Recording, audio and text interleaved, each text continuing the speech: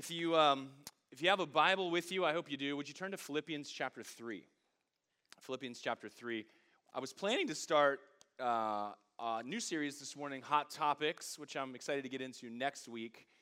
But a little something happened a week ago or so, and I just felt stirred of the Lord to talk about something different this morning. And so the Holy Spirit led me to Philippians chapter 3, and so I want to spend a little bit of time there.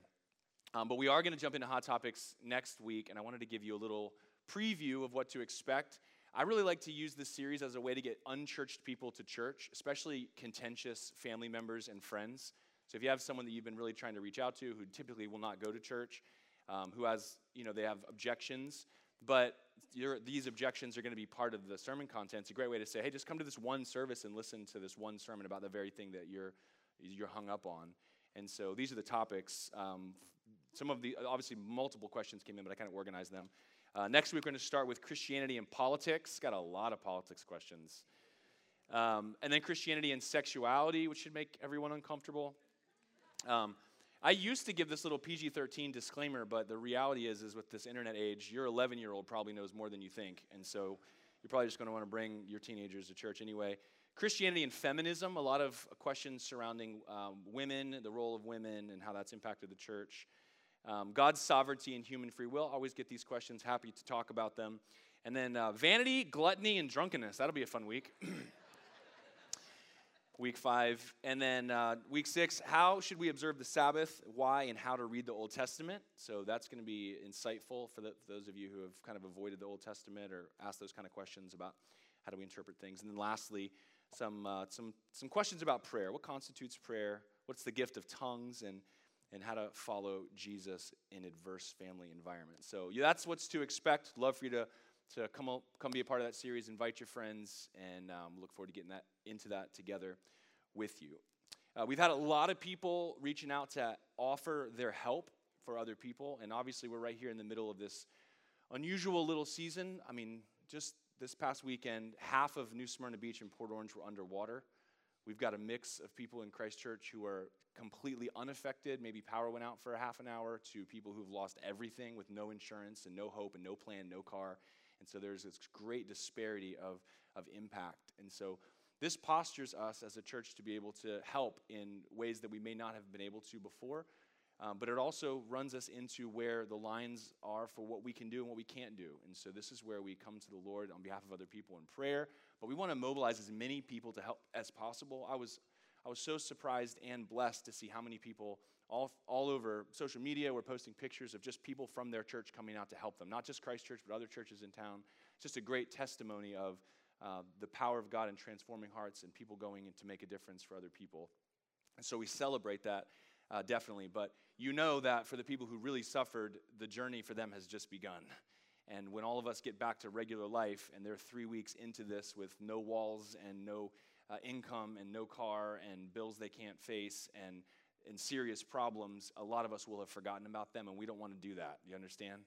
And so we're putting together a little disaster relief team. There's going to be certain kind of phases of work, from clearing debris to cutting out drywall to helping people move and getting furniture and clothes to people. And so if you want to be a part of that, there's going to be text messages and emails that are sent out to mobilize people when there's a specific need. And so you can sign up today at the Welcome Center to be a part of the hurricane disaster relief team. It's an extension of our care team. And so we love, if that's something that you want to be a part of, whatever time you have, you'll just get notifications of the place and the time for the need for help. And if it works for you, you can be there. So please take advantage of that. It'll be really, really, really helpful and important.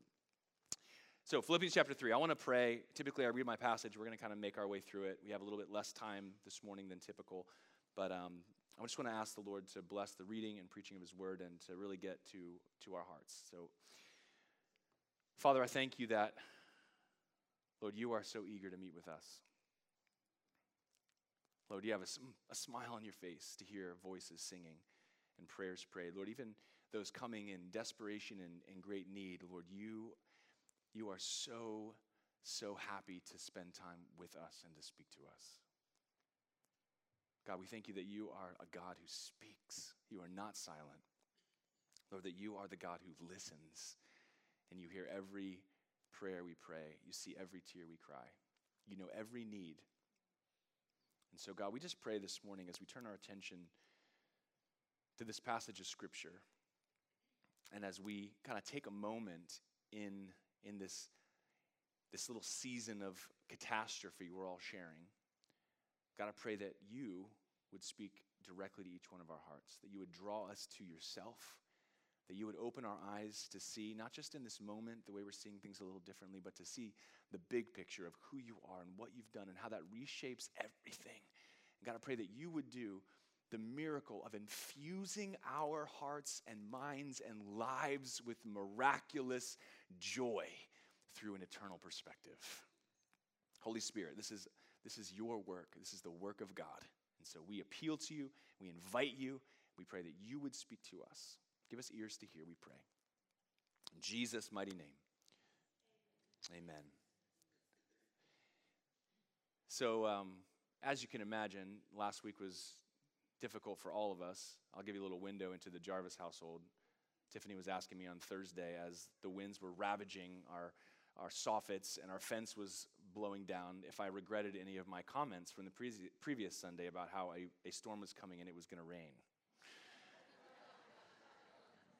As I've mentioned before, in our marriage, I'm the it'll be fine guy, and Tiffany's the one with the plan, which works really well if you have one of each of those in a marriage. When you have two it'll be fine people, that's just trouble waiting to happen. And if you have two plan people, they just fight about what the plan should be. So this works out really well for us.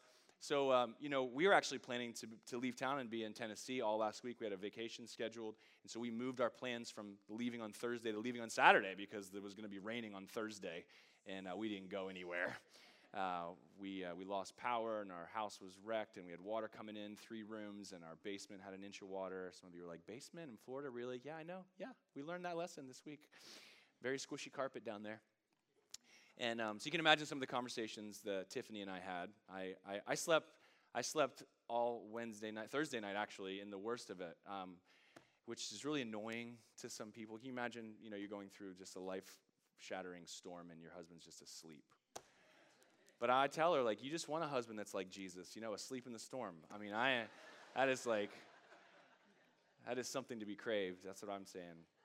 So I wake up to the storm having done a ton of damage, and she's been up most of the night positioning buckets to catch rainwater that's coming through our ceiling. She had brewed multiple cups of coffee and put them in the refrigerator in anticipation of our power going out. I told her, I was like, babe, our power's never gone out. And 5 minutes later, our power went out. So the next morning, I was like, thank you for making coffee. We have coffee. And it was just funny. And so we have 4 kids, and we're in that season where we're trying to train our kids to kind of clean up after themselves and help around the house. They constantly make messes, and they leave it to us to pick up. Do you guys know what I'm talking about? Any of you have kids? And so our oldest is 13, and youngest is 5. And so the older 2 especially, we're trying to help them to clean up and to also look for little messes and be helpful in the house. And they're not doing a great job. But in the storm here, we have our power went out. We had no power for 4 days. Obviously the refrigerator needs to stay shut. We've got ice in there trying to keep everything fresh, and it's crazy. And kids, to them, it's just exciting. They're just having a good old time watching the wind blow. And as soon as the storm was over, they're ready to go outside. And so they were just creating kind of havoc, and there was already a lot going on, a lot of tension. So I sat everybody down for a family meeting, which I highly recommend. And I told the kids, we are experiencing a catastrophic event. And they all looked at me, and Tiffany says, you have to explain the word catastrophic to the children. That's not a typical vocab word for them. And just saying, guys, what we're experiencing is something people will talk about before this happened and after this happened. It really stops everything and changes everything. And so because of that, we have to pivot a little bit as a family. And so I need you guys to go into survival mode. So we're living in a house with no power. We don't know what's happening, how long this is going to take. We don't know who's damaged and where, and what our travel ability is going to be, and how we're going to get food, and our store is going to be open. And so we need to minimize our footprint. That's what I told them. Minimize our footprint. So we're going to not make messes. We're going to eat at meal times. We're not doing tons of snacks, all the stuff that you're used to doing. We're going to do less and less and less, and we're going to pick up after ourselves and minimize our footprint. And so it took him a little while. Julian, he's here in the front row. He's 5. He kept forgetting the word footprint, but he was happy to point out whenever his sisters made a mess. Dad, what I found a print. I found a print right here. Whose print is this? So we went into survival mode, and so we were minimizing our footprint. And hopefully that's something we'll actually keep up now that the storm's over. But, all of us, it shared this common experience here in Central Florida. Maybe you're listening to this sermon from some other part of the country or world, but right here in Central Florida, we experience this thing together, and to varying degrees. Obviously, our counterparts on the West Coast, Cape Coral and Naples and Fort Myers, those barrier islands, some of them, just everything's gone. I saw this morning there's 119 confirmed dead Floridians as a result of this storm. And so this is a tragic loss of both possessions and life. And then most of us have been affected in some way, shape, or form on this spectrum of experience. And so we're encountering this kind of rally to help one another, which is beautiful, which is just beautiful. It's something to really celebrate. And we're also recognizing that we're seeing kind of like the best and worst of humanity. This is when all the power people show up and everybody's happy, and you're talking to your neighbors and people are sharing things and people are helping each other. And then also people come in to exploit the situation and take advantage of people and to rip people off. And so there's this perspective on display. But I want to take this opportunity not to really highlight the alternate perspective that comes from this catastrophe, as real as that is, but I want to harness that experience, and I want to ask you to consider a different type of perspective. And to do that, I want to look at the book of Philippians. Philippians is a letter written by the Apostle Paul in the first century to the church at Philippi, and he's writing this book from prison. He's not only writing this book from prison, and he's in prison for preaching the gospel. He's not only in prison for preaching the gospel and writing this book from prison, but there are people who are now preaching the gospel for the sole reason of ticking him off and to say that we can do it better than you. And so here he is, locked down, totally, completely imprisoned, unjustly. And what characterizes every word of this letter in all of its chapters is joy. Joy. Joy. Again and again and again, he expresses his own joy, his reasons for rejoicing, and he gives the imperative to his readers that you ought to rejoice also no matter what your circumstances are. And so here is this prisoner's guide to joy. And it's a joy that is based in the life and death of Jesus. And so in a very real way, what we're experiencing is catastrophic, but the joy that Paul's talking about is also catastrophic. It's a catastrophic joy. And if you will put on the lenses that Paul is wearing as he's writing this letter to the Philippians, I believe it will begin to transform your perspective of yourself that will go far beyond your experience, either of being preserved through this storm or being impacted by this storm and observing the help of other people. It will give you a lens to see the world that ultimately infuses you with miraculous joy. And that's what I want for us this morning. And so I want to read to you from the New International Reader's Version.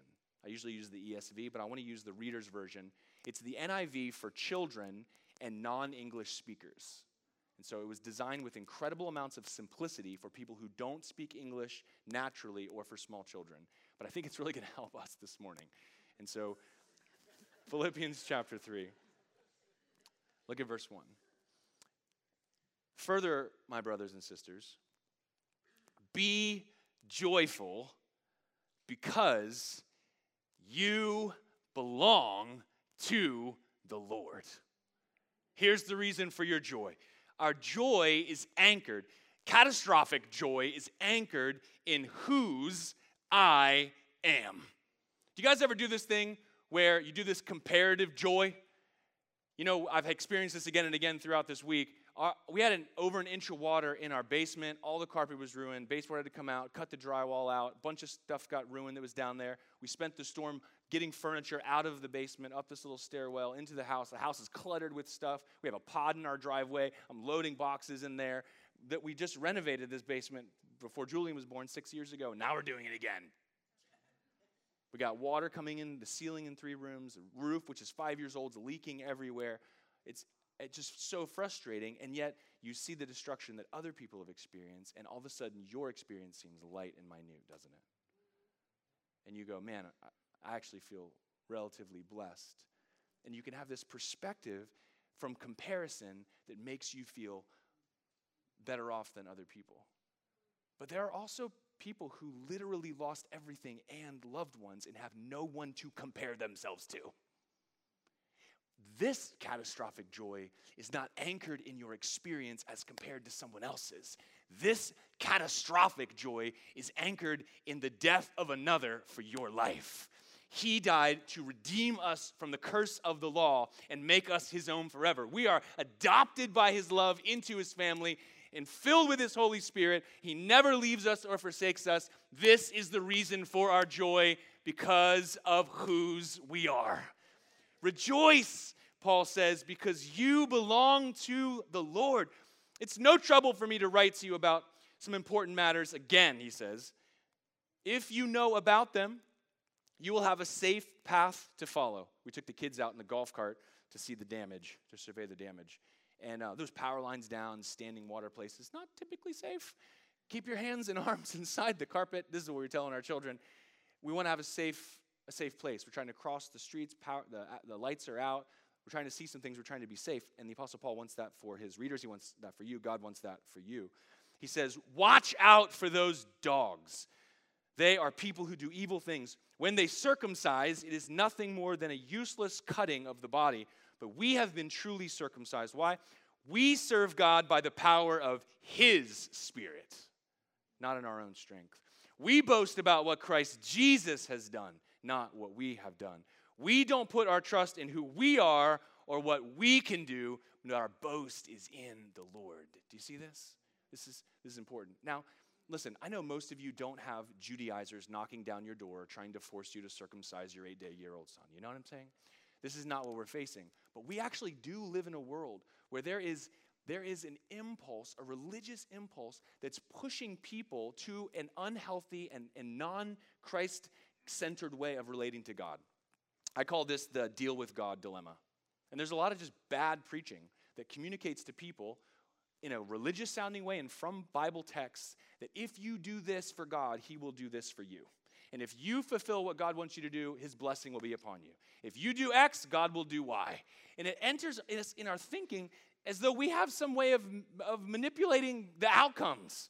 And one of the things that you will encounter, maybe you've already experienced this, is when things go awry and the world falls apart and you did your part and then you're suffering, you start shaking your fist at God. Where are you in all this? Why is this happening to the person I love? How come this happened to me? I did the things I was supposed to do. And you will encounter this in other people. And the reason is that people have a faulty understanding. God did not make a deal with you. Do you realize this? He didn't. He didn't promise to keep you from suffering. He promised to save you from eternal death, which is a much better offer. And it's not based on what you do for him. It's based on what he's done for you.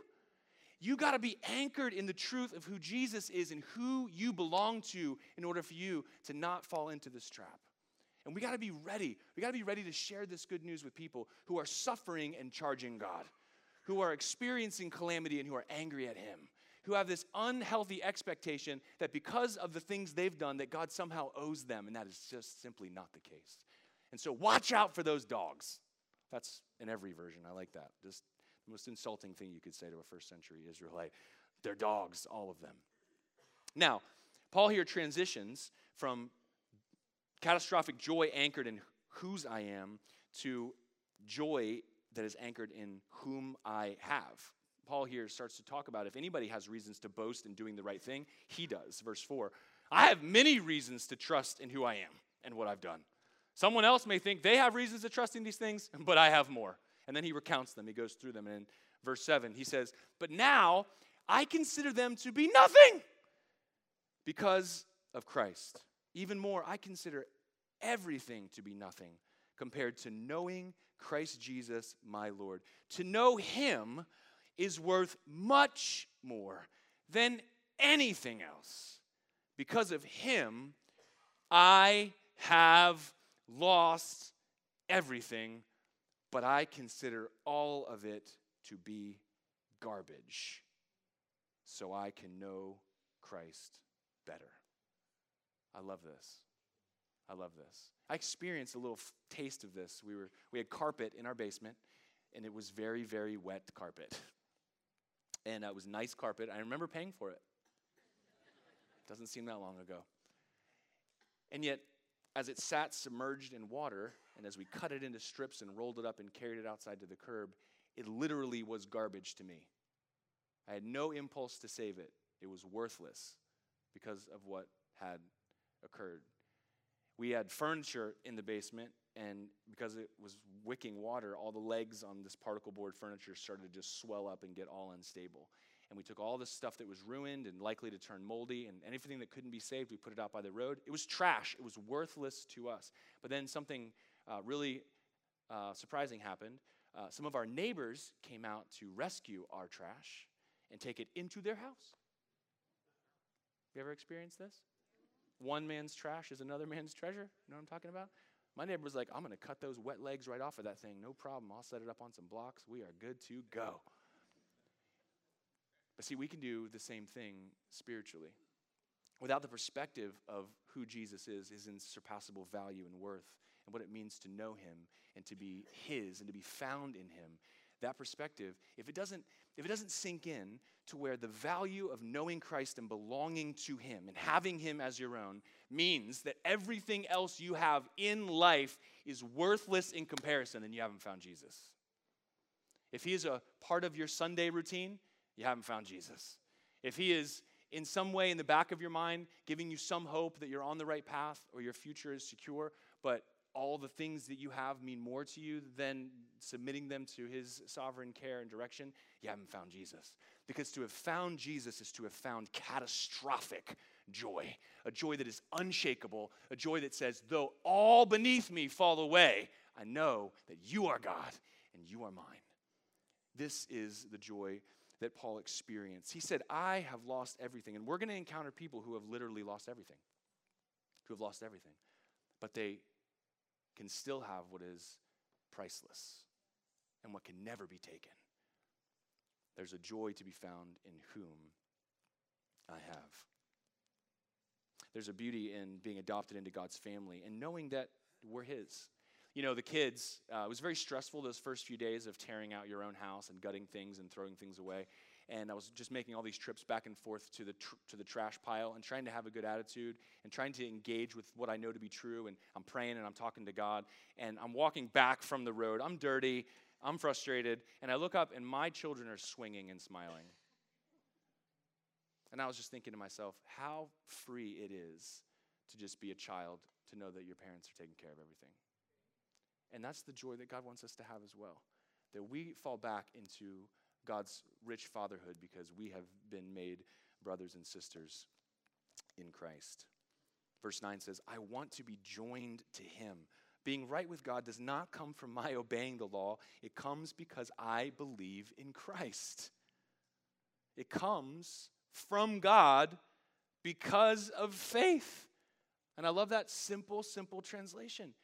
When we listen to what God is saying, and he is offering us everything for free, and he is inviting us to place all of our problems, all of our troubles, all of our brokenness, all of our sins, all of our hurts in his lap to be taken away forever through the sacrifice of Jesus. We become recipients of God's rich grace, and we become free to experience his joy in all circumstances. And I want this for my church family. I want this for every person in my hearing. I want you to wake up every single day having received this catastrophic joy that comes from knowing God, knowing that everything you've received has been a gift and that it's come to you by faith, and this has come from God. Knowing Jesus this way changes our experience in the present. It also changes the way we look back, and most importantly, it changes the way we look forward. And this is where Paul kind of concludes. Not only do we find this catastrophic joy in whose we are and in whom we have, we also have joy in what we will receive. Look at verse 10. I want to know Christ better. Anybody want to know Christ better? Yeah? He loves to use this kind of stuff to help us to know him better. He loves to meet us at the corner of Wits End and My Rope Boulevard. This is where he always likes to meet us. You go, I was doing fine, I was on track, I had goals, I had plans, everything was going according to plan, and now sideways, derailed, rock and hard spot here, and God says, hey, guess what? I'm there, and I'd love to hang out with you. Do you want to get to know Christ better? He's eager to meet with you. And oftentimes we come to him because we're looking for a change in our circumstances. There's nothing wrong with that. You can pray to God about anything. You can pray and ask God for help. You can pray and ask God for relief. You can pray and ask God for provision. You can pray and ask God for protection. As long as you're coming to him to ask something, that's what he's interested in. Do you know that?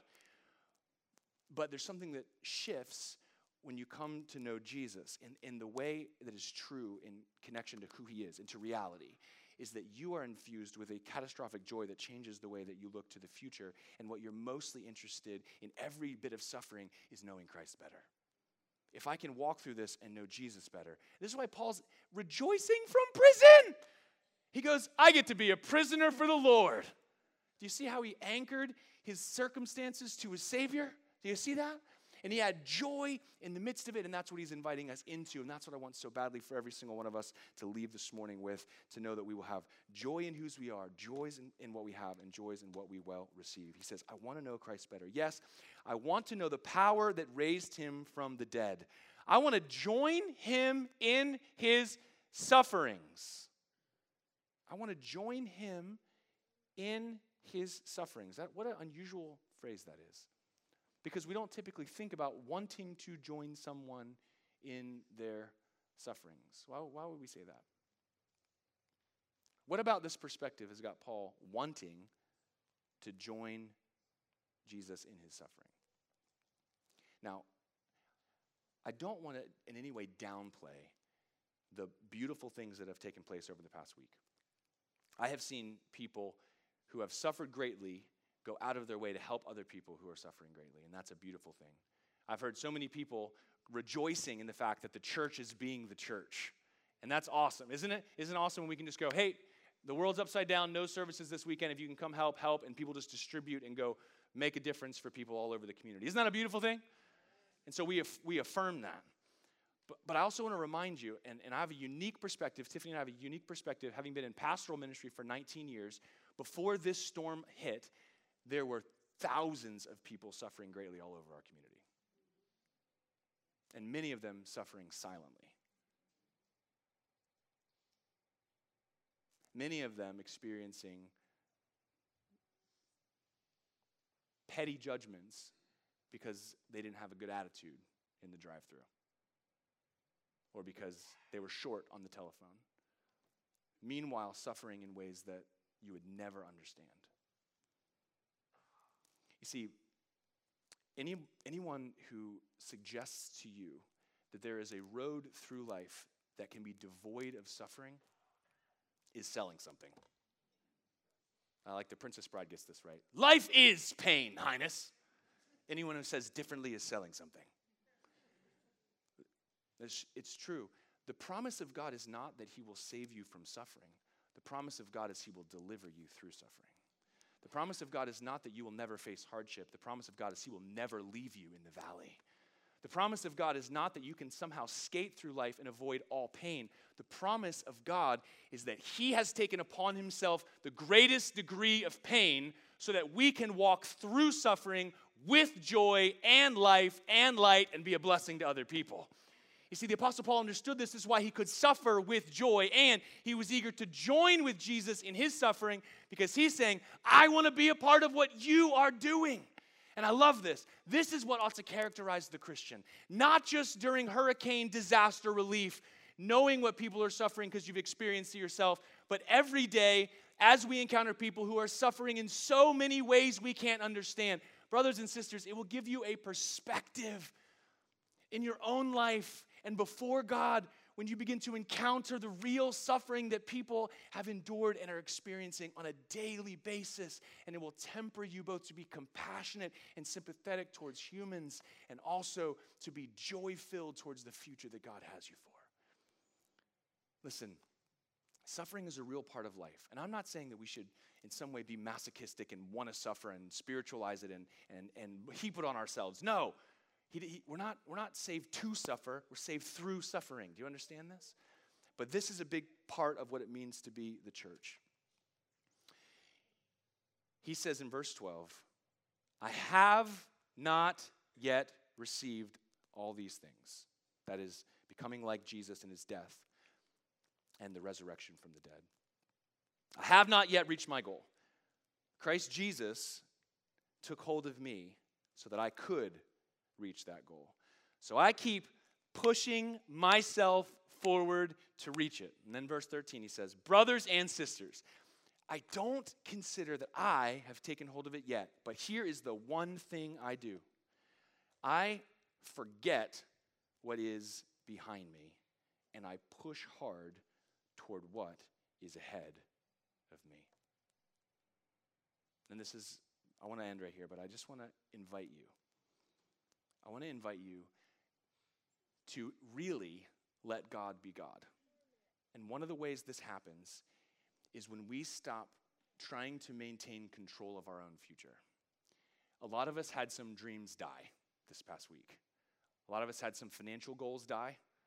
A lot of us had some thoughts about the future and how long you were going to be working and when you were going to retire. A lot of us had all sorts of things that we thought were going to happen one way are now happening another.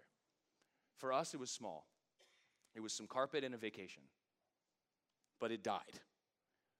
And there's a grieving that takes place when you say, that is what I hoped for, but it's not what I hope in. Do you understand this? And so we look back to go, I had plans, and I did not know this was going to happen. Listen, on Wednesday of last week, I was still thinking this whole thing is a nothing. This is a thunderstorm, and we're going to be heading to Tennessee on Saturday. These are my thoughts. Friday, not so much. But if that experience is what affects my joy, then my life is going to be a roller coaster of highs and lows. And ultimately, I'll find myself frustrated trying to manage the future for myself that I want. And God's inviting us into a relationship with him where he becomes the one who manages our circumstances. But what we get to experience is catastrophic joy. Joy that changes everything. Joy that reshapes the landscape. Joy that's anchored in something so much deeper than our circumstances. And it's not because on a Wednesday night I went to bed with no problem, and on a Friday I'm powerless and standing at a flooded house with water coming through the ceiling and thousands of dollars worth of damage and looking at a community of people I love and feel helpless to save and to intervene for and not knowing what the future is going to hold. Our hope is anchored in the fact that on a Friday, our Jesus went into the grave, and on a Sunday morning, he got up and walked right out. That is the source of catastrophic joy. It's in the death of Jesus and his victory over death that we have an expectation on what to receive. And Jesus, on the night of his death, he looked to his disciples and he said to them, truly, truly, I say to you, whoever believes in me will also do the works that I do, and greater works than these will he do, because I am going to the Father. Whatever you ask in my name, this I will do, that the Father may be glorified in the Son. If you ask me anything in my name, I will do it. If you love me, you will keep my commandments, and I will ask the Father, and he will give you another helper to be with you forever, even the Spirit of truth, whom the world cannot receive, because it neither sees him nor knows him, but you know him. For he dwells with you, and he will be in you. I will not leave you as orphans. I will come to you. Here's the good news, brothers and sisters. We not only have a God who has acted in space-time, in history, to deliver us out of a kingdom of darkness and bring us into a kingdom of life. He not only suffered immensely in ways we'll never understand so that he can carry us through suffering and infuse us with his joy and the fullness of abundant life. He's not only done these things, but he has also managed to rule and reign and mediate on our behalf from heaven's throne and infuse and indwell every single one of us with the same Spirit that brought him up out of the grave on the third day. That's the Spirit that never leaves us. He is the source of our joy. He is the voice in our hearts. He is what directs us through difficult circumstances. He is what overflows in our conversations and empowers us to give away joy and love like we're made of the stuff. And this is what I'm calling you to place your hope in. Not in comparing your situation to somebody else's, but in looking back to what God has done for you and what you have received that's purely a gift. Amen? Amen. I'm going to ask Tiffany to come and she's going to close this out. So I was sitting on the front porch yesterday and I was reading Becoming Elizabeth Elliot. I don't know if any of you guys have ever read that, and I just felt like it was fitting for this morning. So as always, none of this is ever planned, but I just felt like it fit. She was doing mission work, Elizabeth Elliot, and she had just translated a language, the alphabet in a like an Indian language tribe or whatever, and all of her luggage got stolen. And she just was kind of asking that question, like, God, like, I'm trying to work for you. I'm trying to do these things for you, and this happens, you know? And so it was just really timely, I feel like. But she said, nevertheless, God's plan has to be carried out. This is a hard lesson to learn, and it takes a lifetime. And I feel like that's the beautiful thing about our faith, is that it is a lifetime thing. And through each thing, through each trial, whether it's a mini trial or a really big trial, we get to count it all as loss, because we know through every single event that happens in our lives, our faith is grown, it's built, it's what he does. And so where you get to the point where actually, like, when something happens, you're kind of excited, because you're like, Lord, what are you going to do through me? What are you going to do in me? What are you going to do around me? Because this is you. Because you say you have good plans, but she says in all these trials, she said God began to teach her truths. She would probe deeper and deeper over the ensuing decades, multifaceted aspects of his will that could not be charted, categorized, or listed in an index. God's sovereign will was a mystery that could not be mastered, an experience that could not be classified, a wonder that had no end. It wove together strands of life, death, grace, pain, joy, humility, and all.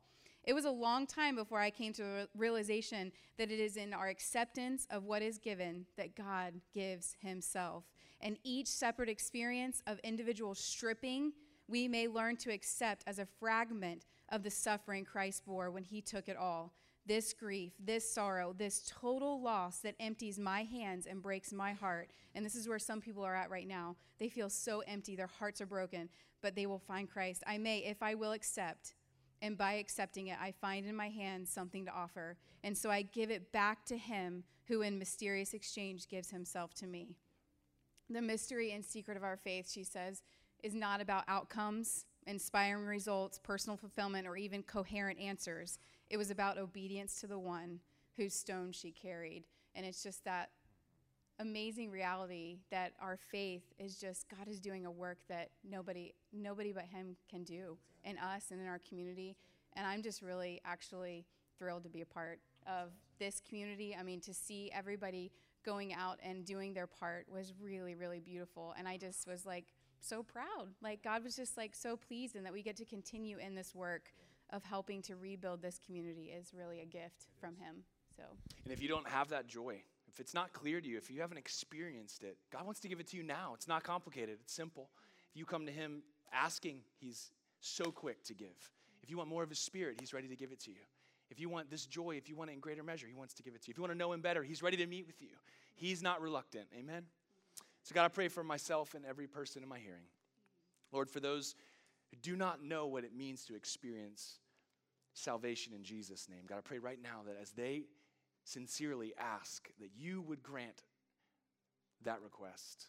Lord, that you would redeem them, forgive them, and pour out your spirit in them, making them your child. God, I pray for every person who's struggling with what they're experiencing, God, that they would come to meet you in it in a profound way that changes everything.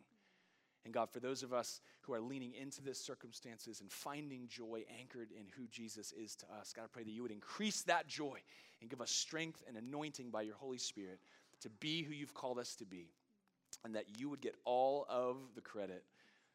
We ask these things in Jesus' mighty name. And all God's people said,